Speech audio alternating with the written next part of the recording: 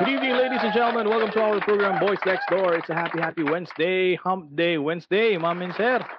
Ayan, nakalagitnaan po tayo ng ating pong linggo. Sana po kayo po ay nasa inyo ng mga tahanan, no? It's past 7:30 na po kanina. Simula ata 3 o'clock hanggang mga 5 o 5:30, naglakas ng ulan, ano? Sana hindi kayo inabot ng ulan at sana ay maluwalhati kayo nakarating sa inyong mga tahanan, ano?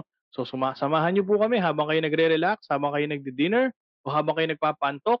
Makisali po kayo at sana po may matututunan kayo dito po sa ating mga pag-uusapan po ngayong Hump Day Wednesday. Once again, good evening. My name is Ralph. At syempre, hindi lamang po ako nag-iisa. Pag sinabi natin Boys Next Door, kasama po natin ating mga nagagwapuhang mga abogado. Unahin na natin, nag-iisa, Attorney Ross Formoso. Attorney Ross. Hi, good evening. Magandang gabi po sa lahat po na nakikinig. Sumasama sa amin dito sa Pilipinas, sa buong mundo. Magandang gabi dyan. Alright. Thank you, Attorney Ross. Siyempre, hindi mo mawala si Mr. High Blood. DJ. Migraine Boy. Hello sa mga viewers. Pasensya na, wala ako nung isang araw. Akala ko meron akong migraine. Yun pala, high blood na pala yun, no? So, yan ang sinasabi ko. So, yeah. Yun, isang magandang gabi sa inyo lahat. Ayan. Thank you, Attorney J. Siyempre, hindi mo mawala si Mr. Principal, Attorney Ram Maige. Attorney Ram. Hi, good evening sa mga viewers natin, no? At samahan nyo kaming muli sa isang Wednesday na puno ng kaalaman at kasiya. Kalokohan. Alright. Alright. Kanina lakas ng ulan, ha? Ang lakas ng ulan, mga sir, no? Thank you, Attorney Ram, no? Attorney Ross, kamusta ba ang Miyerkules mo? Ayun, marami akong final kanina, online filing ulit. Mm-hmm. Parang normal na araw ko na yun. Normal na araw na sa'yo, no? Talagang ganun ang buhay, no? Payaman ng payaman si Attorney Ross, no? Sa dami ng pinafile. Attorney J, ikaw, kakamustahin ka uli namin? Kamusta naman ang lagay mo ngayon? Mukhang nagpa-pineapple juice ka. Parang may tama pa yung pakiramdam. Tapos parang umiinit pa rin yung noo tsaka tenga. Nako, ayan sinasabi ko, no? Too much stress yan, ano? So, hindi maganda yan, Attorney J, no? Baka naririnig ka ng ating mga viewers. Ano ba? Mag-go fund tayo. Hindi ko alam kung too much stress o dahil sa chicken sisig, no? Na sobrang sarap at marami yan ang sinasabi ko, Attorney J, no? Yan. So, iwas muna dyan, ano? Attorney Ram, kamusta ang Miyerkules mo?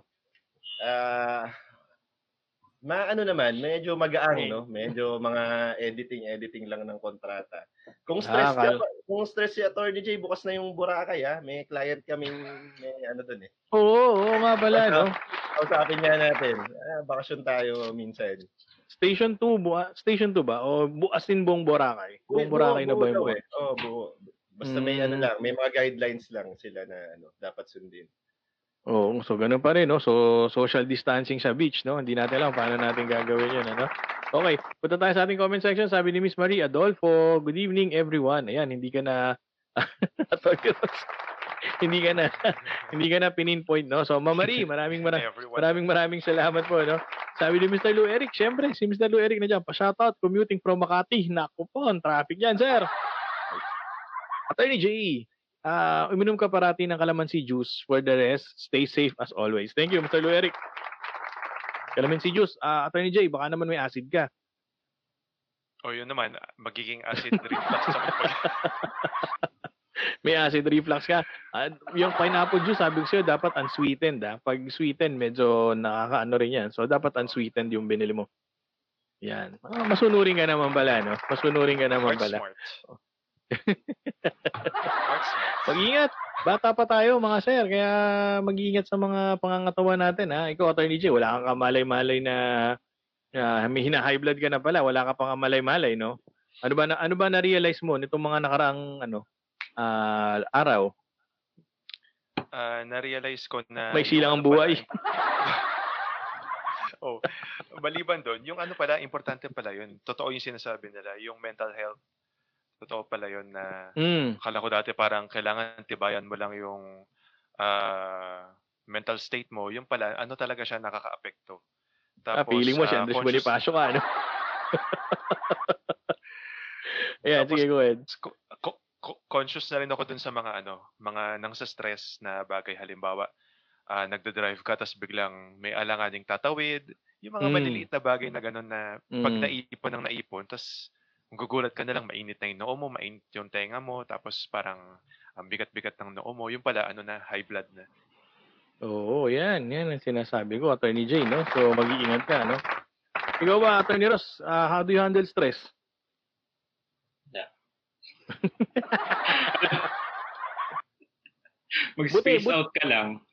buti ikaw hindi ka pa hina-high blood, pero ikaw alam ko ever since kilala kita, medyo maingat ka sa mga pagkain, kaya siguro ikaw, hindi ka naman siguro inaabot ng high blood, 'no?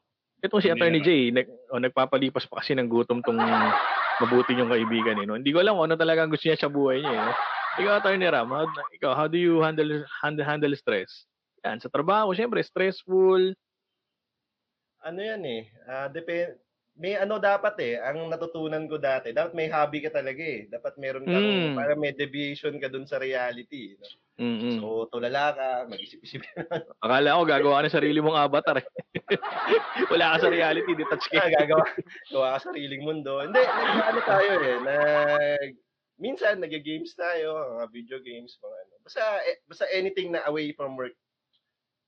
Na si Atty. Ross, bumabaril dati yan Ayun nga, pumuputok ka pa ba, Atty. Ross? Wala. Social distancing nga Nakakulong lang tayo dito. Huwag mo pa puputukin yan. Bawal dyan sa condo. Pero ikaw, isa sa mga stress reliever mo yun di ba? Yung shooting. Ayan. Si Atty. Ross, may hobby siya. May go-to siya. May go-to hobby kapag masyado ng stressful. Ikaw, Atty. Ram, ano bang go-to hobby mo pag masyado stressful? Yun nga, video games, tapos, ano pa ba? TV, NBA. Yun. Sports. Ito tingin ko si Attorney Jay ang wala Ikaw nga, sige nga, Attorney Jay, baka kaya ka nasi-stress Paano ba? May mga hobby naman ako dati, mga series, tapos mga video games. Pero nung nagbukas ulit yung economy after nung ECQ, talaga ako, pukpok talaga ako sa trabaho para maibalik yung nawalang panahon ng ECQ. Pero nitong mga nakaraang araw, games ulit ako, naglalaro akong Call of Duty Mobile. Actually, meron akong in-upload na video dun sa aking YouTube channel, no? May YouTube channel na ako. Teka, parang sumobra na si Attorney Jay, no? meron akong 2 subscribers, no? Tapos yung video, nakaka 3 views na siya, no? 2 doon sa akin. So, salamat dun sa isang nag-view. Ayan, importante yan, Pero teka, punta lang tayo dito sa ating comment section, no? Tinatanong ako ng nanay ko kung ako ba maingat. Maingat po ako, man, no? Kahit hindi nyo ako nakikita. Okay, tama, may outlet dapat, hindi puro work. Kasi gusto kong basahin to, galing kay Konsehal, Kap, Don Mendoza. Ay, nako, kamusta ka dyan? More power, boys next door. Pa-notify po kami dito sa Bulacan pag may mall tour kayo dito sa amin. How to be you po. Thank you, Kap Don, namimiss na kita. So sana, hopefully, when this pandemic is over, magkita-kita tayo, no? Mag-iingat yan. Konsehal Don Mendoza ng Kalumpit, Bulacan. Ayan, maraming salamat. Going back, no? Kailangan talaga yung work-life balance, mga sir. Dapat hindi talaga nawawala yan, Dapat you know when to turn it off and turn it on again. 'Di ba? Yung dati na-discuss mo na yan, Attorney Jay, 'di ba? Dapat pag Friday, medyo 3:00, medyo detach ka na, 'di ba? I-detach mo na yung sarili mo sa trabaho. No more work-related concern. Tapos punta ka na sa hobby mo o how do you will plan how do you want to spend your weekend with your family or make time with yourself, 'di ba? Attorney Ross, nakikinig ka ba? Isa ka pa 'Di ba? Isa ka pa 'di ba? Dapat ganoon kasi dapat balanse lang para hindi tayo masyado na-stress. Sabi sa inyo mga ano pa tayo, mga bata pa to experience mahirap magkasakit, no? Okay ka ba diyan, Attorney Ram? Parang oho ka. Alright. Okay. Ayan so ano po yan bago tayo magpatuloy, no? So yan po, paalala po yan ng Boys Next Door, Mag-ingat po kayo, Wag puro trabaho, balansehin niyo po ang buhay kasi hindi masaya po ang buhay kapag puro trabaho. Hindi daw naniniwala si Attorney Karen, Hindi ko alam kung kanino hindi naniniwala. Attorney Karen, Please elaborate more. Ayan, sabi ni Miss Virgie Angeles, good evening BLD. Good evening po, Ma'am Virgie. Salamat po sa panonood ninyo. Ayan, it's Hump Day Wednesday, mga sir. At pag sinabi nating Hump Day Wednesday, it's Q&A dito po sa ating beloved program. So sa lahat po na may mga katanungan legal, ay wag po kayo mahihiya, no? Mag-comment po kayo sa ating po comment section o kaya po ilagay niyo po sa aming private messenger ay niyo po mga katanungan habang tayo po ay nagsho-show at sisikapin po namin na kayo po ay masagot po namin ang inyo po mga katanungan, ano? Sabi ni Mr. Lou Eric, bibili na ng halaman si Attorney J. O nakakaano daw yan, relaxing daw yan. Attorney Ross, alam ko may mga halaman ka. So, tama ba? Lalo na kapag sinisinghot mo, nakaka-relax. Alright. Iba yung ginagawa mo. Iba yung ginagawa niya. No? Oo, iba talaga trip niya. No? Okay. So yan, gaya po natin nasabi, no? Hump Day Wednesday, madami po tayong mga sasagutin mga katanungan po ninyo. At meron na nga po tayong mga pumasok, so yun po ang unahin natin. But then again, kung meron po kayong mga katanungan, wag po kayong mahihiya kasi ito po yung program, ito pong show na to, ito pong episode na to, specifically para po dito sa ating tanungan portion. So syempre, dahil absent si Attorney J, di ba? So absent ka nung Monday, no? So ikaw na unahin natin ngayon, Attorney J. Okay lang ba yun, Attorney J? Inom ka muna ng pineapple juice. Para maagang makapagpahinga. Okay, eto na, Attorney J. So,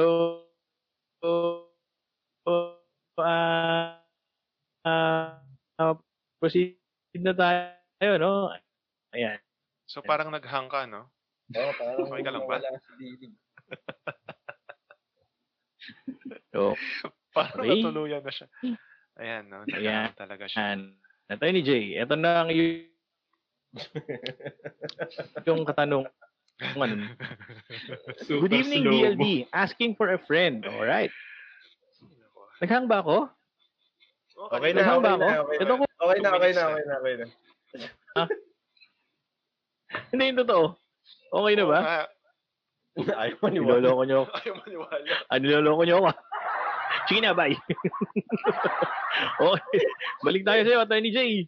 Ayan. Ito yung katanungan, ano? Good evening, BLD. Asking for a friend. Ayan, may kaibigan dyan, ano? Yung kapatid daw po kasi niya, nireklamo yung asawa niya kahapon dahil sinasaktan siya physically and psychologically. Which nangyari na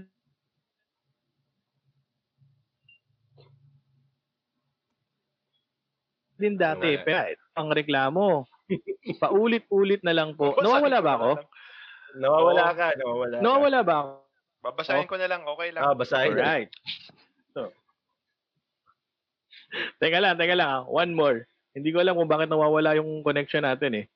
Maliwanag pa ba ako? Alam mo, Maliwanag naman. Naririnig nyo ba ako? Sorry if I'm causing delay. May Naririnig nyo? Minsan lang may na naglalag.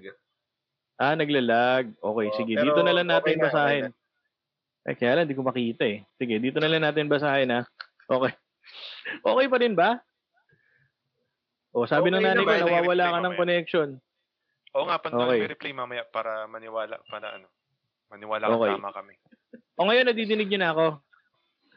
Oo, pero blurred yung mukha mo. Ay, ganun, blurred yung mukha ko. Sige, importante yun, nadidinig nyo ako. Okay na ha? Okay na? Okay na yata.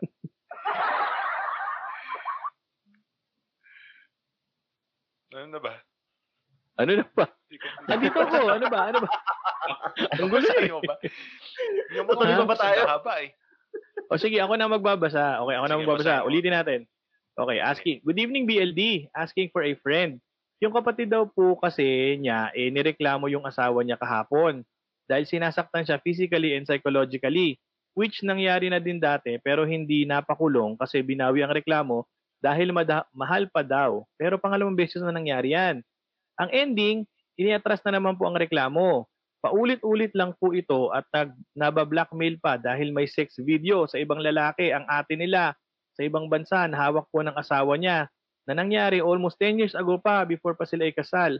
At may mga claims ang asawa niya na nakikipagsiping pa din daw ang ate sa ibang lalaki at may ebidensya daw po. Na itinatanggi naman po ni ate. Sila po ba as kapatid or nanay, may legal steps po ba na pwedeng gawin on behalf of their ate kasi parang hindi na capable makapag-isip ang ate nila ng tama dahil sa ginagawa ng asawa niya. Pa-advise po, especially daw dun daw sa sex video, adik at may ibang babae daw po ang asawa niya. Sabi ni ate, Ang tanong galing kay kapatid ng martir. Okay. Naintindihan mo ba, Attorney J? Naintindihan ko naman, pero hindi ko lang magets sino ba yung nagrereklamo, sino ba yung kapatid, ano ba. Pero parang Oo. parang ang point niya, Yung parang, nagtanong, Attorney J, yung nagtanong ata, meron siyang kaibigan. Okay? Meron siyang kaibigan. Tapos yung kaibigan niya, yun yung kapatid ng ate. Gets mo ba? teka, may kaibigan siya, tapos yung kaibigan niya, yun yung kapatid ng ate. Oo. Sino yung biktima? Yung Yung ate. Oo. Ngayon, ang pinapatanong sa kanya nitong ating sender, may magagawa ba sila bilang nanay, bilang kapatid? Kasi wala na silang tiwala dun sa ate nila dahil hindi na nga daw tama mag-isip. Dahil kahit bugbugin, kahit bina-blackmail and everything, parang wala lang. Parang ayaw iwan yung lalaki. So sila ba? Meron ba silang standing? Parang ganun ang tanong. Well, siguro, discuss na lang natin, no? Siguro, ang Yung applicable dito sex video?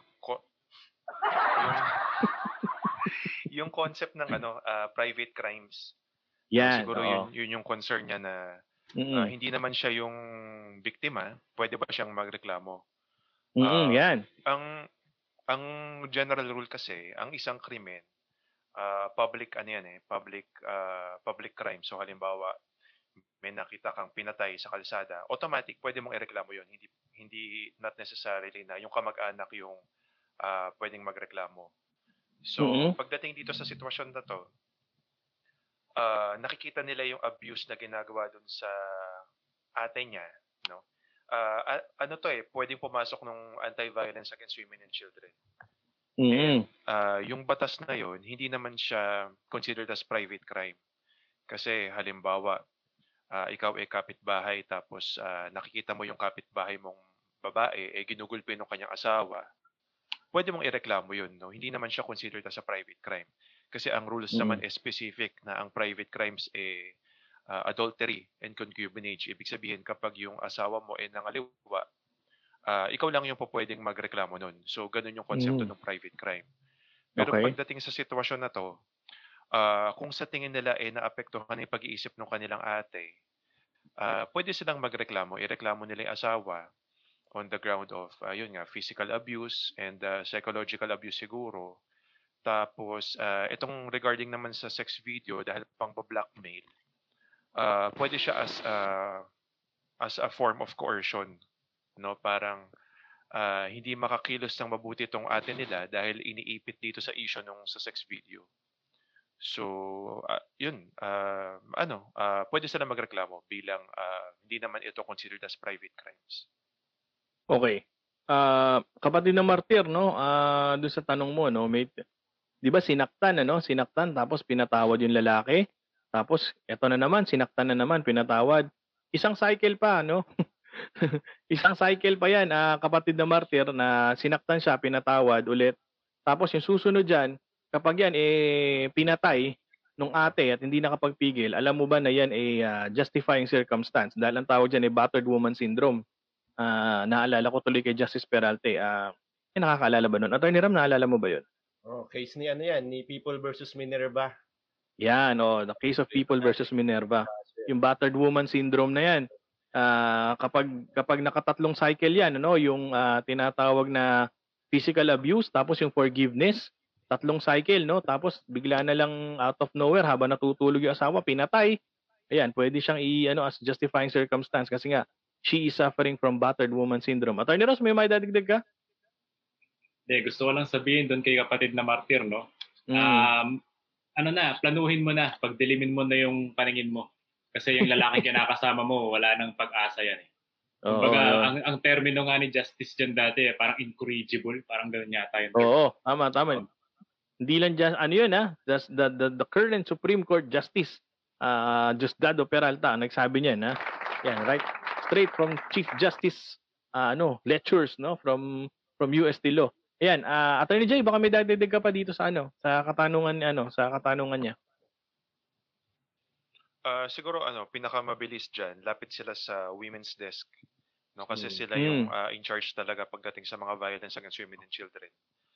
explain na lang nila na yun nga dahil sa kondisyon ng kapatid parang hirap, no? So parang on behalf of the sister, sila na yung nagrereklamo dito sa adik na asawa. Mm. Tsaka puwede nga rin kayo mag-file ng ground for legal hindi pala dahil dapat yung mag-file si ano 'no, yung ate 'no, for legal separation kasi binubugbog siya, eh, 'no. Kaya lang wala nga daw sa tamang pag-iisip dahil mahal na mahal yung asawa. Attorney Jay, nabulag ka na ba ng ganyan sa pagmamahal? Hindi pa naman. Hindi pa naman ako nagulpi ng asawa ko. Grabe 'no, binubugbog ka na't lahat 'no, ayaw mo pang iwan ano, tapos bina-blackmail ka na't lahat, ayaw mo pang iwan ano. So, ibang klaseng pagmamahal 'yan. Kapatid na martir, kung meron kang follow-up question, don't hesitate 'no, habang tayo po ay nasa ating programa, ano ba tawag do'n, baka sakaling may follow-up question ka, ilagay mo sa ating private messenger para masagot natin. Alright. Okay, punta tayo kay Attorney Ram. Attorney Ram, nandiyan ka ba? Okay. Dito Sige, lang. thank you. Okay na ba ako? Hindi na ba ako naghahang? Hindi na ba blurred ang mukha ko? Okay ba? na. Okay na, no? Natakot ako eh. Kala ko yun yung totoo eh. Joke. Alright. Ito na. Attorney Ram, no? Hello po. May-ari po ako ng isang construction company na nagtatayo ng mga maliliit na malls dito sa amin at Karatig Bayan. Ang ginagawa po namin, inuupahan namin yung lupa o yung tinatawag na long-term lease na pagtatayuan ng mall at pagkatapos po ay lahat naman ng uupa sa mall, doon ko kukunin ng pambayad sa upa ko sa lupa. Ngayon po, hindi nakabayad yung umupa sa amin ng pwesto mula po nung March. Ayaw na po makipag-usap ng may-ari ng pwesto kaya ang ginawa namin ay hinatakan namin sila ng mga paninda. Alright. Nagalit po ito at magdidemanda daw po sa amin. Tama po ba yun?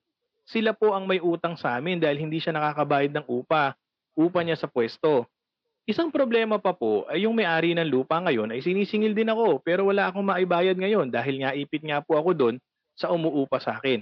Ano po ba ang pwede kong gawin? Salamat po. Tanong ni Mr. Prince Pugo. Ayan, alright. Mr. Prince Pugo, no? Naalala nyo dati yung subject natin na diniscuss, yung obligations and contracts, no? Oo. Kasi primarily, ang mag-go-govern dyan sa relationship mo, tsaka dyan sa mga tenants mo, is yung contract of lease nyo, kung meron man kayong pinirmahan, no? So, hindi natin, magandang mabasa natin, pero since hindi niya pinrovide, i-assume na lang natin na, no? Na Gusto mo ba i-provide? Gusto mo ba i-provide, Mr. Pugo? Okay.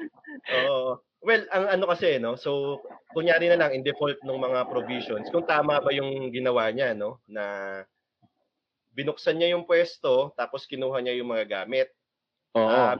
Mr. Pugo, mali po yun, no? Una sa lahat, yung pagbenta nyo na nung mga gamit ng tao, hindi po sa inyo yun eh.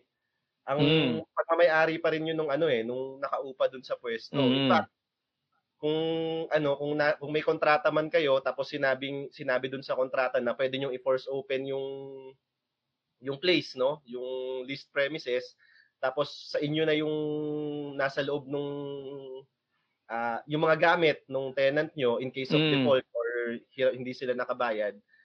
Void po yun eh. Hindi siya pinapayagan ng ng batas eh. May pronouncement diyan eh. Dahil nasa sole will kasi nung lessor kung magkano niya iba-value yung property na nasa loob. Kaya ang sabi nila, dapat ipasok yan sa sa public bidding, no? Usually ang ginagawa diyan, pinapasok sa warehouse tapos saka ipa-publicly bid yung yung mga gamit. Ngayon, ang dapat yung ginawa niyan, na lang eh, no? Hindsight na lang eh. Ang dapat yung ginawa diyan, sinulatan niyo muna ng abiso. Oo, na magbayad na kayo, kung hindi, bubuksan namin tong property para maparentahan sa iba. Tapos kukuha kayo ng witness na at least 2 disinterested persons. Usually nasa yan eh, nasa barangay. Ngayon, dahil sa ginawa nyo, medyo tagilido tayo diyan dahil pwede pa kayong makasuhan diyan ng robbery. Pero pinurse open nyo yung lugar na sa kasi sa mata kasi ng batas, dapat peaceful yung niya eh, peaceful yung tawag dito, yung possession niya doon eh. Sa property. Sa mata ng batas, habang nakarenta ako sa'yo, akin 'tong puwesto. So, hindi Yes. mo guguluhin, hindi mo ipo-force Mm. open yung lock ko, hindi mo kukunin yung gamit ko, hindi mo ibebenta. Oo. Yung act kasi na yun, pasok yun, sa elements ng robbery. So, medyo tagilid Mm. tayo dun sa ginawa niyo na yun. Okay. Attorney Ram, Mm. let's make kasi madami siyang katanungan, 'no? So himayin Sabi natin, mo, Okay. Unang-una, Attorney Ram, you are saying na yung paggawa nila, halimbawa nga hindi nakabayad ng upa, mm. tapos binuksan nila, 'di ba? Naalala mo may hinawakan tayong ganyan nung magkatrabaho tayo, 'no? Yung Oo, meron, nakalaki yung nakalaki opisina, 'di ba? Okay, meron. naalala ko lang. Mm. Binrake open, kinuha yung mga gamit. Let's assume ano bang maganda. Kunwari yung tindahan ay mga tindahan ng appliances. Yan, appliances, no? So kinuha lahat ng appliances para malaki-laki value, no? Kinuha lahat ng appliances na nasa loob. Is there a way na magagawa ba nila 'yon legally? Legally, Kasi sinasabi natin illegal eh. Meron bang exception diyan na pwede nilang gawin 'yon na hindi sila sasabit sa batas o wala? Meron naman, no? Kaya nga ang gusto natin malaman sana, kasi usually yan pino-provide yan ng nung contract of lease Yung Mhm. step by step procedure kung paano yung gawin niya in case na in default or Mm. inabandon yung lease premises. Pero since Mm. ang mas magandang gawin diyan is abisuhan muna sila na in default ka na dito sa kontrata mo. Naalala nyo, yung basic rin kasi sa Oblicon is there's no delay kung walang demand, 'di ba? Mm. So technically, kung hindi siya nag-demand, dahil kung nag-demand naman siguro siya, malalaman na nung tenant 'di ba? So Mm. dapat i-demand niya muna sa tenant yung bayad na kung hindi, bubuksan namin 'to na may dalawa kaming disinterested na witnesses. Yun sana in hindsight yung ginawa nila. Mm. Tapos dun sa direkta nilang pagbenta, yun maling-mali yun. Yan. Dahil una hindi nila property yun, property pa yun nung Mm. may-ari nung Mm. yung nagrerenta. Mm. Bawal po Usually 'yan, no? Oo. Ang usually yan public bidding yung Oo. ginagawa If I'm not mistaken, Attorney Ram, ang tawag diyan pactum commissorium. Yun yung Ina iniiwasan din ng Oo, inaangkin mo na hindi siya dumadaan sa court proceeding, kailangan dumaan siya sa korte, tama ba? Hindi puwedeng directly ariin mo yung pag-aari nila, kailangan dumaan siya sa auction. Oo, dapat sa auction. So 'yun, okay na-establish natin, mali yung ginawa nila. Assuming na walang provision sa contract, mali. Okay. So ngayon kakasuhan sila, 'di ba? Kakasuhan sila. I assume ang ikakaso dito replevin or iba. Civil case, pwede siyang case ng ng replevin or pwede siyang Mm. kasuhan ng robbery Puwede Dahil silang kasuhan ng criminal case of robbery. criminal case or yung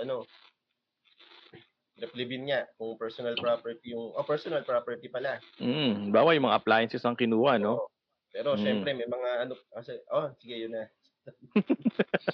Mahaba Di-discuss Oo. pa sana equipments na pwedeng i-consider as real property. As real property, malayo na tayo nun pero just the same, replevin o kaya yung crime of robbery, pwedeng i-ano doon, 'di ba? Pwedeng isampa doon, ano? Okay. Oo. Ito yung next ngayon. Ang problema ngayon, yung yung inuupahan ngayon nilang lupa, sinisingil ngayon siya. 'Di ba? Sinisingil ngayon siya, hindi siya ngayon makabayad. Ano kaya ang pwede niyang gawin? Well, ang niya kasi dito, parang isinisisi niya na hindi siya nakakabayad dahil hindi nagbabayad yung yung mga tenants niya. Kasi yan distinct kasi yan kumbaga magkaibang kontrata yan Magkaibang source of obligation. Magkaibang sources of obligations, magkakaiba yung parties. So immaterial kasi dun sa lessor ni Mr. Pugo kung nakakabayad yung mga tenants niya naman dito sa mall. So hiwalay yun, no? Ang pwede mong gawin yan, i-avail mo na lang siguro yung yung mga provisions dun sa grace period ng Bayanihan 1 and Bayanihan 2. Oo. Pero as is kasi, hindi mo pwedeng sabihin na dahil hindi nakakabayad to, dahil lugi ako, hindi mo na rin ako magbabayad sa'yo. Kasi hiwalay na obligation niya yun. Thank you. Thank you, Attorney Ram, no? Babalikan kita. Attorney Ross, pwede bang pumasok dito yung concept of subrogation? Pwede bang itong si mall owner, ang sabihin dito sa landowner, meron akong receivable, gusto mo ikaw na lang ang maningil. So by virtue of the principle of subrogation, you will step into the shoes of the mall owner. Pwede ba yan in this case or hindi? kung meron silang agreement. Kaya nga dapat makita natin yung contract talaga nila. Kasi kung ano yung nakasulat doon, yun yung mag-govern. Kung halimbawa, wala naman doong provision regarding subrogation, sisingilin talaga niya itong si Mr. Pugo. Okay. So hindi sila pwedeng mag-execute ng subsequent contract of subrogation. Halimbawa, ito na nga. Mr. Landowner, sabi ni Mr. Pugo, mag-ano na lang tayo kasi may utang din sa akin to eh. Ina-assign ko na lang sa'yo lahat ng utang nito. Wala ikaw na mangolekta para wala na ako atraso sa'yo. Pwede ba yon? Kung merong agreement po, pwede. Kahit subsequent agreement po pwede. Pero okay. kung dun mismo sa lease contract na existing, kasi hindi naman nga party dun sa kontrata yung isa, di ba? Wala siyang pakialam dun eh. Wala nang alangan siyang pakialam dun. Bahala ako, makabayad daw hindi yung tenant mo eh. Magkaiba yun eh, no?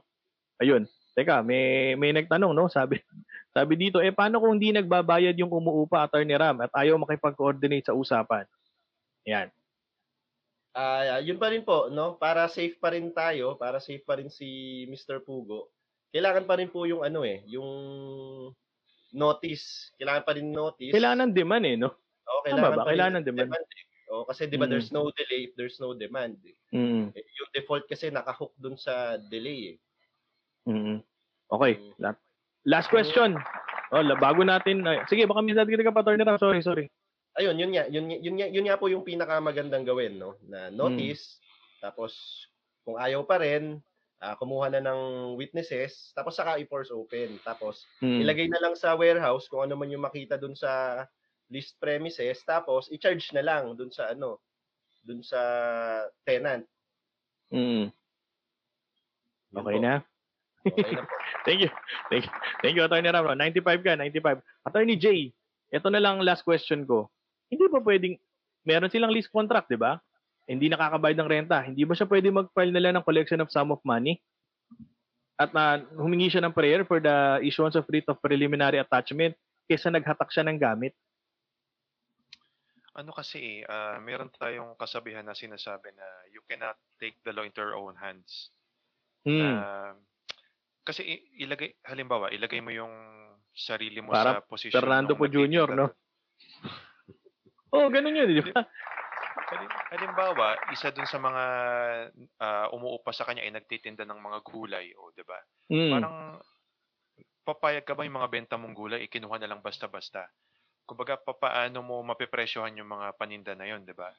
So, ano talaga yun nga, you cannot take the law into your own hands.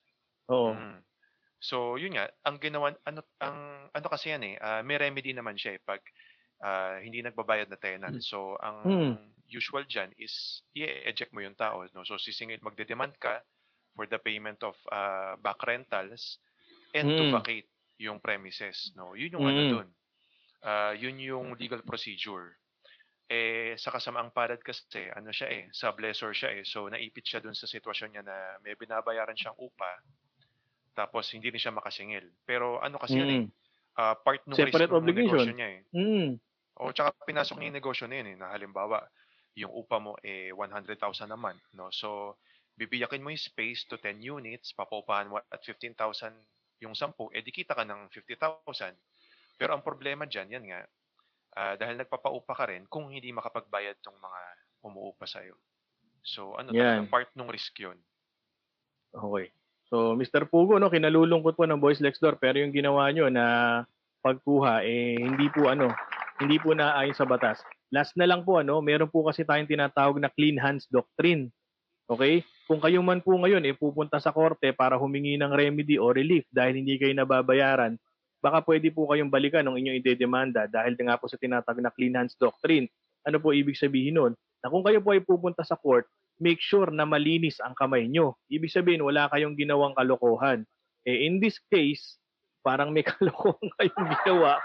Diba? Kasi bawal nga yung ginawa nyo, pero ginawa nyo pa rin. Hindi kayo ngayon pwedeng pumunta sa korte at magsabi na, kailangan ko ng remedy, kailangan ko ng tulong nyo. Kasi kayo, you took matters into your own hands. Yun ang sinasabi ni Attorney J. Yan, Mr. Pugo, kung kailangan mo ng abogado, nandito ang Boys Next Door. Alam niyo na yan. Thank you. Okay, masyadong masalimuot yung ginawa ni Mr. Pugo. Pumunta tayo sa next question, Attorney Ross. Okay, eto. Attorney Ross, 5 po kami magkakapatid. May mga lupang naiwan ng aming mga magulang at sa akin pinagkatiwala ang mga yon. Isang araw, lumapit sa akin ang aming bunsong kapatid at hiniram ang mga titulo. Ipapaserox daw niya para may sarili siyang kopya. Pero hindi na niya ito binalik. Ayon sa kanya ay may mas mapapangalanan daw niya yon. Mapapangalagaan niya daw yon. Ngayon may biglang pumunta sa bahay at nagpapakilala na buyer. Nalaman daw nila na for sale ang bahay mula sa aming bunsong kapatid. Hindi naman namin pinagbebenta yun dahil pinaghirapan yun ng aming mga magulang. Ano po ang pwede naming gawin? Tanong ni Kuya Eddie. Napakasakit, no? Napakasakit niya. Kuya Eddie. Kuya Eddie. Napakasakit niya, ano? Talaga si Bunso, medyo malikot, ano? Medyo malikot si Bunso, no? Kung ano-ano Okay. ginawa nito. Kuya Eddie. Oh, Okay, Kuya Eddie, no? Unang-una, sige, sabihin na lang natin muna, pwede niyo pong sabihin doon sa nagpunta sa bahay na hindi niyo po pinagbebenta yung property. Kasi syempre, 5 po kayo magkakapatid. Hindi lang naman po yung bunsong kapatid yung may karapatan doon sa property. Kung halimbawa po, namatay na nga po yung mga magulang ninyo, automatic po kayo ay magiging co-owners, kayong 5. Hindi lang po yung inyong pinakabatang kapatid. Ngayon, dito po sa tanong, kung sakali po sana na hindi kayo magkamag-anak, pwedeng sabihin na theft ito. Kasi 'di ba gumamit po siya ng stealth, kunwari hihiramin para ipa-Xerox tapos hindi na binalik. Kaya lang dahil magkakamag-anak po kayo, magkakapatid kayo, hindi po siya papasok sa theft. Kasi ang ninakaw po niya, kung sakasakali yung pagnanakaw ang tawag doon, ay property ninyo pare-pareho. Co-owners po kayo eh. Habang Yes. hindi pa ho nabibiyak yung property, co-owners kayo at ibig sabihin nun, yung property nyo, property din ng kapatid ninyong mas kababata. So, pwede nyong gawin po rito, mag-file na lang po kayo kung hindi po makipagtulungan yung bunsong kapatid, mag-file na lang po kayo ng judicial partition of estate. Ibig sabihin po, yung pong ari-arian ng mga magulang nyo, pagbibiyakin na po yan sa inyong 5. Magkakaroon na po kayo ng separate titles. Kung Okay. halimbawa po, nagkahiwa-hiwalay na po yung titles, yung isang property nakapangalan na po mismo sa inyo, Kuya Eddie, tapos biglang yun ang hiniram ng bunsong kapatid at hindi na po binalik, yun po, papasok na yun sa theft. Kasi nakarehistro na sa pangalan ninyo. Ibig sabihin, property nyo na yun. Compared po dito sa ating tanong na kayo lang po yung nagkatiwalaan magtago ng lahat. Yung po mga property na yan, nakapangalan po sa mga magulang ninyo, kaya kayo bilang co-owner, pantay-pantay pa po yung inyong karapatan dyan. So ang advice ko po sa inyo, mag-file na lang po kayo ng judicial partition of estate or kung hindi man, kung halimbawa magkaroon ng pagbabagong isip, o halimbawa bumait po yung inyong bunsong kapatid, pwede naman pong extrajudicial settlement of estate na lamang. Sa ganong paraan, hindi na po kayo mag-file ng kaso sa korte, pipirma na lang po kayo ng dokumento at yun ay ipapasa nyo sa BIR para matapos kaagad yung estate settlement. Okay, Atty. Ross, no? So, ibig sabihin, kahit may pumuntang buyer dyan, di naman maibebenta yan. Kaya, kalma lang, Kuya Eddie, no? Tama ba, Atty. Ross? Oo, ganun muna. Tapos siguro, magpadala na rin kayo ng demand letter dun sa kapatid ninyo. Baka kasi mamaya hindi niya po alam yung batas. Tulad nga na sinabi kanina na hindi pwedeng ilagay ang batas sa sariling kamay. Okay? Kung ano man po yun, kumalma muna kayo, padala nyo ng sulat, at least magkaroon ng notice dun sa kapatid na hindi tama yung ginagawa niya. Oo, no. Huwag kayong magpapaala Cardo Dalisay, no, na laging nasa kamay ang batas, no, para si Fernando po Jr., ano. Ayan, ayan ano. Oo nga, tama si Atty. Ross, no. Kausapin niyo muna yung bunso niyong kapatid. Bakit ba siya nakakaganon, 'di ba? Baka mamaya may pangangailangan matindi, edi magkatulungan muna kayo, no. Hindi yung magugulat kayo, may darating na lang na may darating na lang na buyer, no. Malam na, nangangamot-ngamot ka pa doon sa bahay mo, tapos may darating pa lang buyer. Wala kang kaalam-alam, di ba? Atty. Ram, may dagdag ka ba? Oh, grabe tong kapatid ni Kuya Eddie, no? Oo. Mga titulo eh. So, ang dami niyang kinuha na titles. Buti di nga sinanla eh. Kaya maganda nga niyan, kausapin niyo na yung kapatid niyo, no? Na, ayusin niyo na muna. Habang may amnesty pa, no? Dahil nakapangalan pa sa parents niyo eh. Kapag pinatagal niyo pa yung away niyo na yan, tapos hindi niyo pa hinati-hati yung lupa niyo, makikihati pa yung gobyerno sa inyo diyan dahil kung galing pa sa magulang, kung nakatitulo pa sa magulang niyo yung lupa, may laki-laking tax niyan pag pag binayaran niyo outside of the amnesty period. So ayusin niyo na yan, Kuya Eddie. Tsaka alam niyo, tama din naman si yung bunso niyong kapatid. Bakit? May karapatan din naman talaga siya diyan eh. Kaya nga ayusin niyo kasi kung gusto niyang kunin na yung karapatan niya, yung share niya, ibigay niyo na. Kaya pag-usapan niyo na, di ba? Attorney Jay, last thing last say on the matter. Baka may dadagdag ka pa. Kay Kuya Eddie. Naniniwala pa rin ako na pag mga magkakapatid, magkakapamilya, baka sakaling may chance pa rin ng reconciliation. Pero kung wala talaga, ayun na nga, demand letter, tapos judicial partition, ganun, Partition. para magkabiyak-biyak na. Kasi once nakapangalan sa mga magulang and napag-iwanan, either extrajudicial na kailangan pirmado ng lahat, pero kung di ka magkakasundo, lalapit kayo sa korte para mabiyak yung lupa. May pinag-aawayan ba kayo ni Gary? Wala naman. Alright. Meron ba? Wala na? Alright. Okay. Thank you, Attorney Jay. Teka lang bago tayo pumunta sa ating fourth question, hindi ko nabasa to pala to kanina. Sabi ni Sir Junil, good evening mga idol. Welcome back po, Attorney Jay. Welcome back daw, Attorney Jay. Ay, thank you, Sir Junil. Yan. Sabi naman ni Miss Pat Salvador, hello, good evening, Attorney Ross. Attorney Ross. Ay, good evening po. Salamat sa pagsama sa amin. Yan. Sabi ni Tito Ana, Ronald Dili, good evening po, BLD Boys. Good evening, Tito Ana. Stay safe po at ingat po kayo dyan. Alright. Punta tayo sa ating fourth question. Attorney Jay na migraine boy. Ito, ating Attorney Jay. Isinangla ko ang aking bag sa aking kaibigan. Wow, sosyalin. Nasasanla pala bag, no? Hindi ko alam. Sa aking kaibigan at nagbigay ako ng mga post-dated check bilang seguridad. Dahil sa COVID-19 ay di ko agad natubos ang aking bag. Diniposito pa ng aking kaibigan ang mga PDC kahit sinabi ko na sa kanya na walang pondo ang mga iyon. Nang magkaroon ako ng pera ay diniposito ko kagad sa account niya ang interest. Sinabi ko sa kanya na babayaran ko na din ang presyo na nasa mga PDC basta maisoli lang sa akin ang bag. Pero nagalit siya at tinakot niya ako na padadalan niya ako ng sabpina dahil tumalbog ang mga PDC ko. Hindi na rin niya ako kinakausap at hindi ko na nakita ang bag ko. Makakasuhan po ba ako? Tanong ni Ate Soli. Ate Soli, Hermes ba yan? O Louis Vuitton, ano? Miss na miss mo yung bag mo. Miss na miss mo yung bag mo, no? Sanla ka kasi ng sanla. O Attorney Jay, sinanla ni Ate Soli ang bag. Ngayon, ayaw nang isoli sa kanya. Ayan, tulungan natin si Ate Soli, Attorney Jay. Yung tanong niya kasi kung makakasuhan siya, no? Dahil sa pag-issue niyo nung mga cheque na tumalbog. Opo. May mga na-handle na rin kasi ako na may mga na-handle na ako na cases ng BP22. And paulit-ulit yan na sinasabi ng Supreme Court na the gravamen of the crime of BP22 is the issuance of a bum or worthless check. Ibig sabihin, pag nag-issue ka ng cheque at tumalbog at hindi mo binayaran agad or ginawa ng paraan, automatic, kaso yun. Kasi yung iba kasi, ang ginagawa dyan, no, so kukuha ka ng checking account and parang papakita mo dun sa mga katransaksyon mo na may checking account ka na anytime mag-i-issue ka lang ng cheque, so parang nagagaranti mo na mabayaran mo yung obligasyon mo.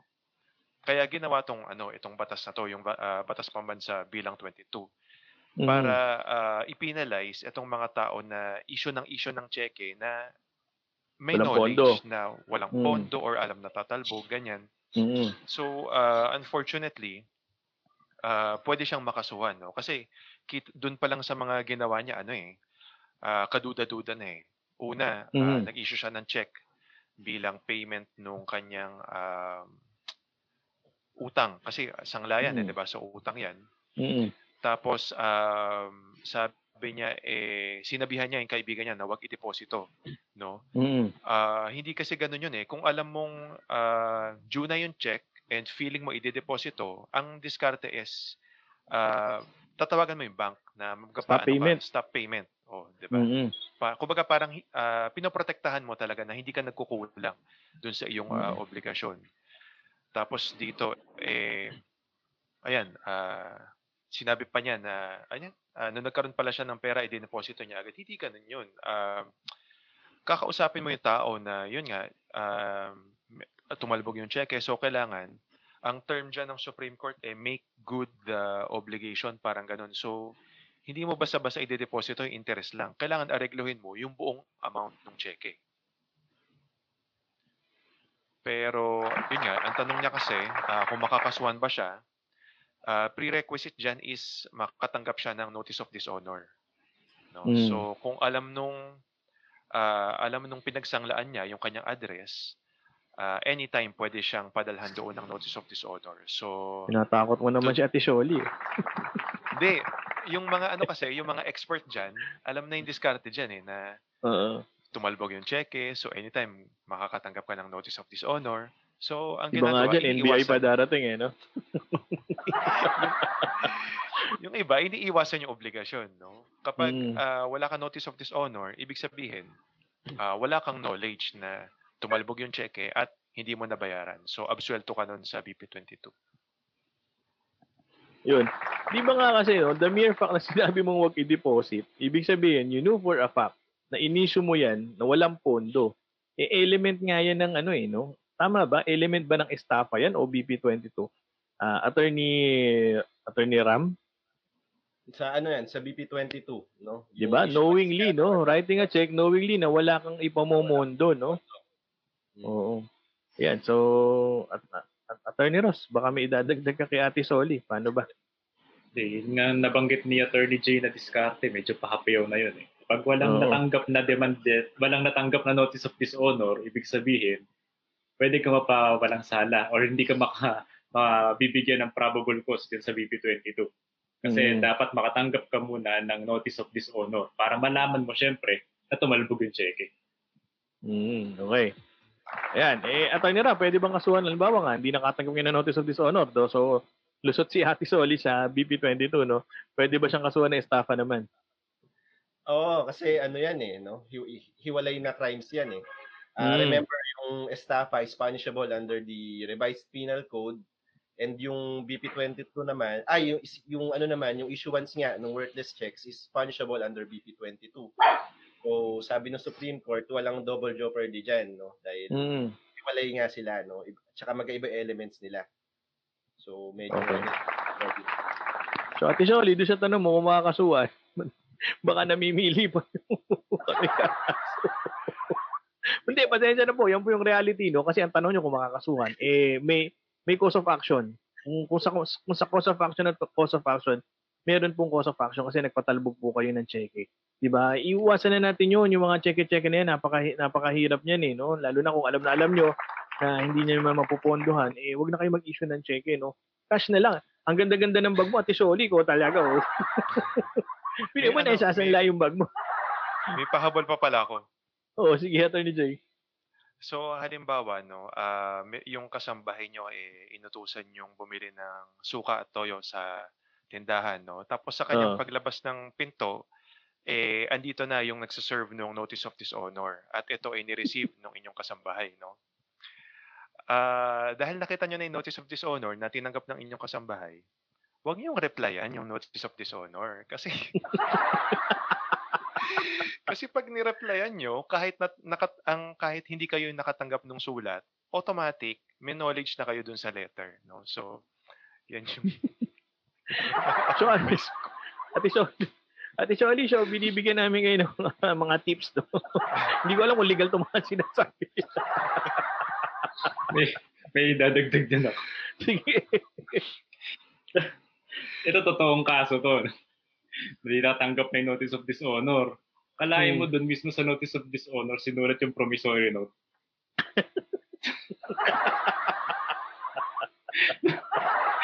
So, syempre, nung ginamit na ebidensya sa korte, talagang kitang-kita mo na hulog na hulog. Liability.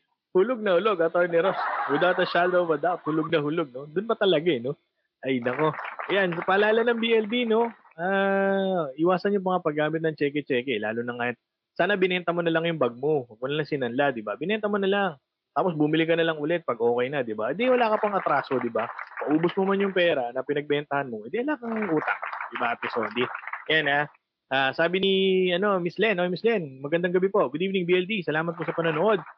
Bernadette Miluan, Tita Bads. Hi po, BLD boys. God bless. God bless po, Tita Bads. Ingat po kayo. Sabi ni Miss Marlene, good evening, BLD. Hello, Attorney Jay. Welcome back, Attorney Jay. Sabi ni Mami.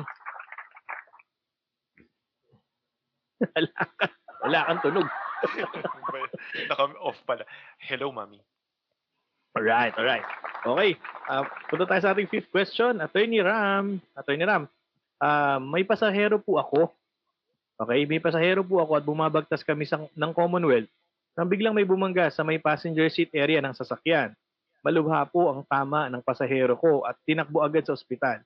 Ako naman po at ang nakabangga ay dinala sa presinto. Habang kinukunan kami ng statement ay dumating ang pamilya ng pasahero ko.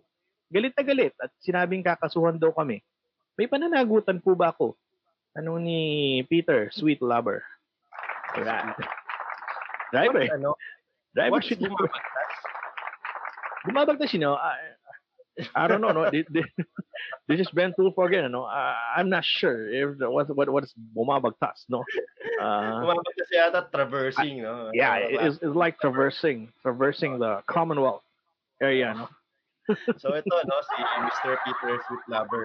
Ah, Since may pasahero ka, Mr. Peter Sweet Lover, ina-assume ko na na ang dala mo is public utility vehicle, no? Or yung tinatawag natin na na sa batas as common carrier, no? Ang common carrier kasi, ang sinasabi diyan, once may pasahero ka na sumakay sa iyo or kahit nag-alight sa sasakyan mo, effectively meron na kayo kaagad na tinatawag na contract of carriage eh.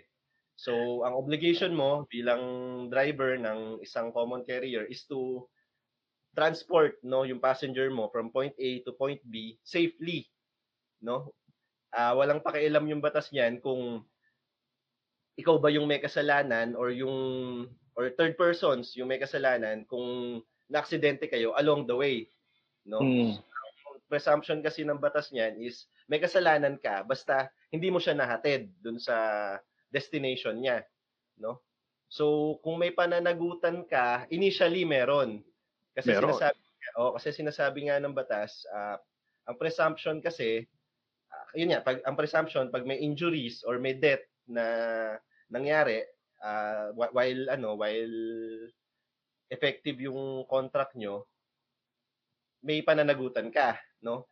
Ang lang yan is mapatunayan mo na yung extraordinary diligence na tinatawag, no? Yes.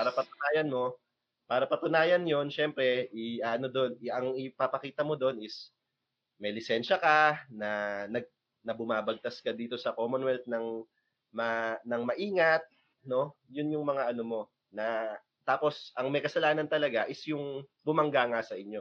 So yun yung mga kailangan mong patunayan. Pero initially, pwede kang kasuhan. Doon mo na lang papatunayan na wala kang sala, na nag-exercise ka nung extraordinary diligence na tinatawag.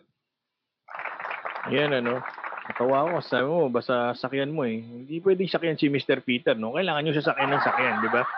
Kung sinakyan mo iba si Mr. Peter, huwag mong sasakyan. Siyempre, driver lang yun. Wala kayong patutungan, Tama si Attorney Ram, Mr. Peter Sweet Lover. The mere fact na you're driving a common carrier, you should exercise extraordinary diligence nga. Kasi nga, incumbent yan upon common carriers, no? So, initially, sabi nga ni Attorney Ram, tama naman, may pananagutan ka initially unless ma-prove mo as a defense that you exercise extraordinary diligence. Nasa tamang lane ka, nasa tama yung takbo mo, hindi ka nagmamadali, at talagang binangga ka ng out of nowhere, O kaya, madami pang defenses yan eh. Attorney Jay, may madadagdag ka ba? Ikaw, taga-Commonwealth ka dati, di ba? Bago ka napadpad ng Cubao. Yung Commonwealth na yan, parang expressway na rin, sobrang lapad. Share ko na lang din siguro yung nakita ko sa EDSA nung Lunes pa yun, or nung isang araw. Yung taxi, meron siyang mga pasahero, tapos parang nakakagit-gitan niya yung bus. Parang nagkakabusitan sila. So, ang ginagawa nung taxi, parang dinidikit niya yung right side niya, yung side mirror, dun sa may bus, para siguro masabit siya ng bus. No? Parang 'di ba? Parang kung ako yung pasahero siguro baka sinapak ko yung taxi driver. Bakit mo nandun ako sa passenger side. Bakit mo dinidikit yung sasakyan dun sa bus, 'di ba? Kaya kayo na-high blood eh. Yun nga, tama si Attorney Ram, no, yung extraordinary diligence. Kasi ano yun, public service ka, nagsiservisyo ka ng mga taong hindi mo kakilala. So, kailangan ingatan mo tong mga to, di ba? So, extra ingat ka. Ngayon, kung sa tingin ng pamilya, meron kang pagkukulang, meron kang pagkakamali, hindi ka nag-ingat magmaneho, yun, pwede kang kasuhan. Pero, hindi naman porket kinasuhan ka, automatic guilty ka na eh. So, meron kang defense na papatunayan mo na nag-ingat ka naman at hindi ka nagkulang sa pagmamaneho mo. Alam mo Mr. Peter, no, kung kailangan mo ng magandang defense, tawagan mo yung BLD. Oh, maniwala ka sa akin, kayang-kaya naming lusyutan yan. Ayan, kung may katanungan ka Mr. Peter, sweet lover, no, ayan, hindi na natin tatanungin si Attorney Ross, medyo na ni Attorney Jet, ni Attorney Ram tong na to, no. Para kayong pareho kayo ni Ate Soli, no? Magtatanong kayo kung makakasuhan kayo, may pananagutan kayo. Meron. Kaya lang, hindi naman ibig sabihin niya. Sabi nga nito ni Jay, hindi ibig sabihin na pag kinasuhan ka, wala ka ng defense. Siyempre, magmamatter pa rin kung ano yung pwede mo ma-erase na defense. Ayan. Thank you, Mr. Peter, sweet lover. May pumasok kasi sa akin isang katanungan eh. So mamaya, babanggitin natin yun bago tayo magtapos. Attorney Ross, ito yung question dito sa ating PowerPoint, no? Ang ating last question dito sa ating PowerPoint. Ito yung kanyang katanungan. Hello, BLD. Our family has a rental property in Mandaluyong which is being leased by a local bank. Unfortunately, there are news reports regarding the supposed closure of this bank. When I checked, the bank is no longer paying rent for the past 2 months. We sent a demand letter following up on the payment of rent, but according to the bank representative, we should address this concern to the PDIC. Is this correct? I thought PDIC only insures deposits. Your thoughts, please. Tanong ni Jumbo Jomari.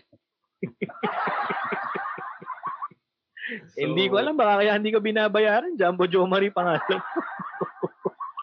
First of all, no? First of all, no? This is Ben. This is Ben. So, Mr. Formoso, what do you think about this question of Mr. Jumbo Jumboree? Okay, ito Jumbo. Sir Jumbo, no? Yung po sinasabi nyo na insurer, di ba PDIC, ang main trabaho kasi niyan is yung pag-i-insure ng 500,000 pagdating sa mga deposito ninyo. Pero kapag nagsara po ang bangko, kasi sabi nyo nga po dito, nagkaroon na ng closure yung bangko. Kung nagkaroon po ng closure, nagkakaroon po niya ng liquidator. Kasi po yung liquidator, siya na po yung nagkakaroon ng winding up. Doon talaga, may mga utang ba itong bangko na to? Meron ba mga kailangang bayaran? Yun po ang trabaho ng liquidator. At ayon po sa batas, yung PDIC, sila rin po yung liquidator pagdating ng closure ng mga bangko. So ibig sabihin, wala pong choice si PDIC, kundi syempre, sumunod lang din po sa nasulat sa batas. Kung sakali pong halimbawa, ito nga po, utang po nila na hindi kayo binabayaran. Yung pong mangyayari niyan, yung claims po ninyo, ipapile niyo po sa PDIC. And then si PDIC po bilang liquidator, kung ano po yung mga natitirang asset ng bangko, yun po yung bibiyakin niya at yun po naman i-distribute dun sa lahat ng creditor. Kayo po bilang may-ari ng lupa na inupahan ng bangko, kayo po ay creditor. Kung sakali po, di ba, nagkaroon na nga po ng closure, nalaban nyo na nga po yung closure, in-advise na po kayo na puntahan ng PDIC, gawin nyo na po kaagad. Kung di ako nagkakamali, meron tayong ganitong tanong last week regarding dun sa bankruptcy. Bankruptcy meron. Pag hindi po kayo nakapag-file ng claim doon po sa court na nagpapalakad nitong bankruptcy or dito sa kaso na ito, yung closure nga ng bangko, considered waived na po yan. So since nalaman nyo na po na close na yung bangko, in-advise na po kayo na pumunta sa PDIC, gawin nyo na po yung claims ninyo kaagad. Kasi bago pa man ma-considered waived yung claims ninyo, may isama na po. At tingnan po ninyo kung ano po yung mga natitirang assets ng bangko, yan po yung hihiwa-hiwalayin ng liquidator ng PDIC para ma-distribute sa inyong lahat. Yan. Tama. Last week, no, sinagot natin about bankruptcy. Same procedure po, no? Same procedure dahil closing nga tong bangko. Ang ma-appoint na Ano ba to? Conservator o liquidator? Liquidator to, Attorney Ross, no? Liquidator na to kasi closure na eh. Closure na. So liquidator, sabi nga, within ano ata to, Attorney Ross, of 3 to 6 months lang ata to, no? Na kailangan mo kapag ano ka, maiano mo yung claim against dito sa nagsara na bangko, no? Attorney Ram, may dadagdag ka dito? Wala na naman. Na-discuss na ni Attorney Ross. Unahan na lang siguro niya nga, no? Oo. Paano halimbawa din, no, nagpapaupa, no? Ba, nagpapaupa si Jumbo Jomari. Tapos bangko, no? Kinuha niya yung bolt. Pwede ba yun? Kamukha ni Mr. Pugo, no? Hinatak niya yung bolt. Hindi pwede, di ba? O ganun lang yun, Mr. Pugo. Naalala na naman kita. Naalala na naman kita. Di ganun din yun, di ba? Hindi mo pwedeng gawin yun. Kukunin mo yung bolt sa bangko. Hindi po pwede kasi pangmamayari nila yun. Ganun din yun. Doon sa umuupa sa'yo. Hindi mo pwedeng kunin yun. Kahit sabihin mong hindi ibinenta, halimbawa itinago mo lang. Hindi pa rin po pwede. Kasi nga, makakasuhan ka pa ng robbery nun. Sabi ni Attorney Ram. Tama ba, Attorney Ram? Robbery yan. Kasi pinag-force open ka eh. Pangalawa, mabigat yung bolt. Wag mong kukunin yun, Mr. Jumbo Jomari, no? Kumuha ka ng mga kasamahan kung gusto mo talagang gawin yung pagnanais mo, no? Okay, so wala na kayo madagdag. Attorney J, baka may madagdag ka pa dito. Hindi, wala na. Maganda yung example mo. Tamang-tama nga yun. O, di ba? Ganun lang yun, eh, no? Parallelism lang ang gagawin natin, ano? Okay, ito may pumasok na katanungan lang sa akin, no? So, babasahin ko na lang, ano? Siya daw po kasi ay may kaso siya sa korte. Ayun na niya paalam ang kanyang pangalan, ano? Kinasuhan daw siya ng unjust vexation. Ngayon, alam daw po niya na yung kanyang kaso kailangan dumaan muna sa barangay. So, nagulat siya nung tinitingnan niya yung records ng case, meron daw nakalagay doon na barangay certificate to file an action na pirmado nung kanilang barangay captain. Nagtataka siya kasi hindi naman daw siya tinawag sa barangay. So, binerify niya, mga sir, sa barangay. It turned out, wala daw nire-release yung barangay na certificate to file an action. In short, peke yung isinabmit nung nagdemanda sa kanya ng barangay certificate to file an action. Pwede daw bang gamitin yun para ma-dismiss yung kaso niya? Attorney Ram. Kasi kasi prerequisite kasi ng filing ng kaso, lalo na kung magkabarangay kayong dalawa, no? Prerequisite yan eh. Bago ka mag-file, kailangan mo munang dumaan sa barangay conciliation, lalo na yung unjust vexation.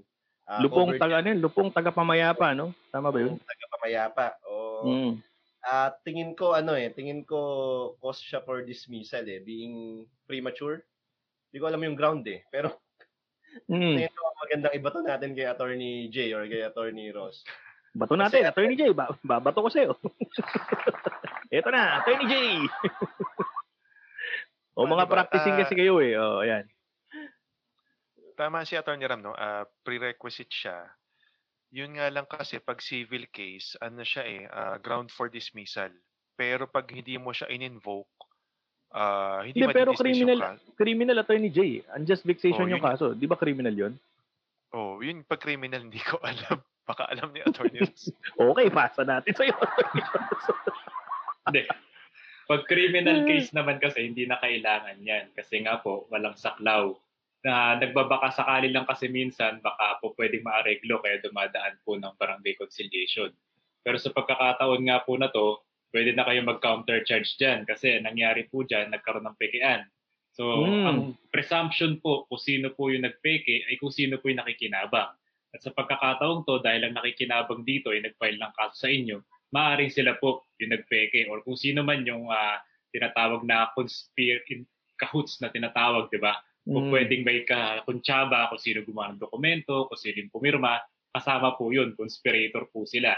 So, tingnan niyo pong maigi kung sino po yung kalaban ninyo, baka sakali, baka mamaya siya pa pala yung nagpeke ng dokumento na yan. Naalala ko, Attorney Ross, yung word na in cahoots, no? Naalala ko si Senator Salonga dyan, ano?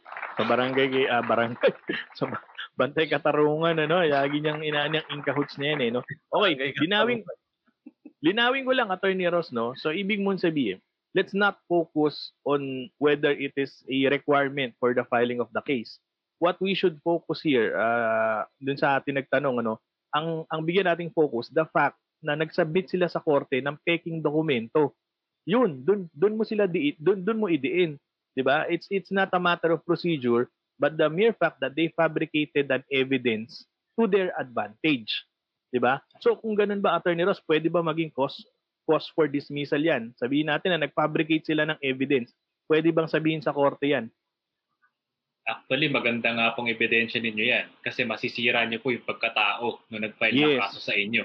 At syempre, kapag sira na yung pagkatao niya, bakit naman siya pakikinggan ng korte? Ibig sabihin po nun, pati yung mga sinasabi niya, maaaring hindi po totoo. Kaya napakaganda po ng ebidensya na ginawa ng kalaban ninyo. Kumbaga, sila yung lumikha ng pagkatalo nila. Oo, kumbaga, ginisa nila yung sarili nilang mantika, no? Kumbaga, they just gave, kumbaga, ipinakita nila sa korte yung propensity nila na manloko. Kung nagawa nila to, what makes them, anong makakahinto sa kanila para gawin ang panloloko sa iba't ibang pamamaraan. Diba? Attorney Ram, ikaw, baka may dadagdag ka pa. Wala Yun. na. Wala na. Okay na, lobat na. Attorney Jay, ikaw last. Tama si Attorney Ross, no? Siguro, tawag dito. Ganun na lang siguro para sigurado na magamit yung ebidensya na yun kasi nga, nameke ng dokumento eh. So, sirang-sira yung credibility ng nagrereklamo. Doon mo atakihin no? Sa credibility kasi the mere fact, bakit ka magpa-fabricate ng evidence? Ibig sabihin, hindi lang ako niloloko mo, hindi lang yung dinidemanda mo niloloko mo, niloloko mo yung korte, niloloko mo yung judge, niloloko mo yung entire judicial system sa alam mong fabricated yung evidence, no? So pinakamaganda diyan sa nagtanong, kumuha ka ng certification coming diyan sa barangay na nagsasabing wala silang ini-issue ganyan, 'di ba? Na para tas yan ay i-present mo sa korte o pa-present mo sa abogado mo para ma-destroy mo yung credibility. Once na destroy mo yung credibility, wala na yan. Ayan. Okay. So wala na tayong maidadagdag, no? Wala naman nag-comment sa atin. So that ends our Hump Day Wednesday. Maraming salamat sa lahat na nagtanong. Salamat po sa lahat ng mga nakigulo. Sabi ni MJ si Jaime, Brother Jake, yan, good evening BLD. God bless sa inyo. God bless Brother Jake. Maraming salamat. Lagi kang mag-iingat. Sabi ni Mr. Nolly Manalo, hi BLD. Thank you Sir Nolly. At sabi ni Ma'am Avic Santos Lopez. Good evening BLD. Good evening po ma'am. Okay, madami ba kayong natutunan, kids? Okay, Mr. Pugo, ewan ko sa'yo, bahala ka na siya. Balik mo na yan. Pag binalik ba, wala nang kaso? Yung restitution kasi, hindi siya hindi siya, ang tawag dito, hindi naman na mawawala yung yung act diba? Hindi naman binenta, ibinalik. O sige, narinig sa BLD, binalik. Wala nang kaso? Hindi pa rin. Kasi may material possession na siya Naalala mo yung robbery. Ang natin lang naman sa robbery is may complete control ka na meron kang material possession nga nung kumbaga, yung pwede mo na siyang isalya. May freedom ka na isalya. Freedom, may free to dispose. Ayan, so, ayan, Mr. Pugo, no? Kay Mr. Jomari, huwag mo titirahin yung bolt. Parang awa mo na, napakabigat no? Hayaan mong ang PDIC ang mamuno diyan sa iyong kailangan, no? Ayan. Okay, sana madami po kayo natutunan, no? Maganda po ating naging discussion. So on Friday, it's Friday Night Lights. Maganda po at ang ating pong guest, no? It's ano ba tawag dito? Medyo relax lang tayo sa Friday, no? At mga inspiring story po ang ating pakikinggan sa Friday. So sana po makasama namin kayo at mag-invite po kayo ng inyong mga friends na gusto pong makapanood dito pong ating inspiring story. This is about battling mental health issues. Ayan. And so ayan, pinahanginan na namin ng konti, no? A person who battled mental health issues and how she overcame ang mental health issue niya through her faith in God. Ayan, maganda yan sa Friday. So, magkita-kita tayo. Attorney Ross, magpaalam muna tayo sa oras na ito. Ayun, maraming salamat po sa lahat po ng sumama sa amin. Magkita-kita tayo sa Biyernes po, same time. Ayan, thank you, Attorney Ross. Attorney Ram, ang late mo, Attorney Ram. Ang late mo, tinan mo. Nakaganong ka, Ang late mo, Para nakahiga na siya Ayan. Ayun, no? Shoutout niya pala dun sa nagsabing 7:30 na lang yung Ano kailangan kong magkape, no? Pag mga alas 6, Ayun, no? Salamat sa mga nanood sa amin. Sana may natutunan kayo. See you sa Friday, no? Masaya kwentuhan natin. Ayan. Thank you, Attorney Ram. Attorney J, Migraine Boy.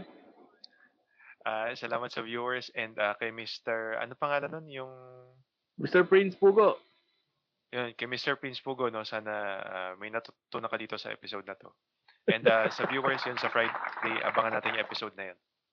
Yan, alright. May pahabol na tanong si Sir Nolly pero sabi niya, next time na lang daw, no? How do you balance the right to privacy of individuals and freedom of information? Maybe for next episode. Note po namin yan, Sir Nolly, no? Ayan, thank you po sa pagsuporta nyo sa amin pong programa. Ayan, on behalf of the boys, Attorney Ross, Attorney Ram, and Attorney J, ayan, lagi po kayo mag-iingat at iwasan nyo po ang high blood, sabi ni Attorney J, no? Okay, so magkita-kita po ulit tayo sa Friday. This has been Ralph. Mag-ingat po kayo. See you all on Friday. Bye-bye!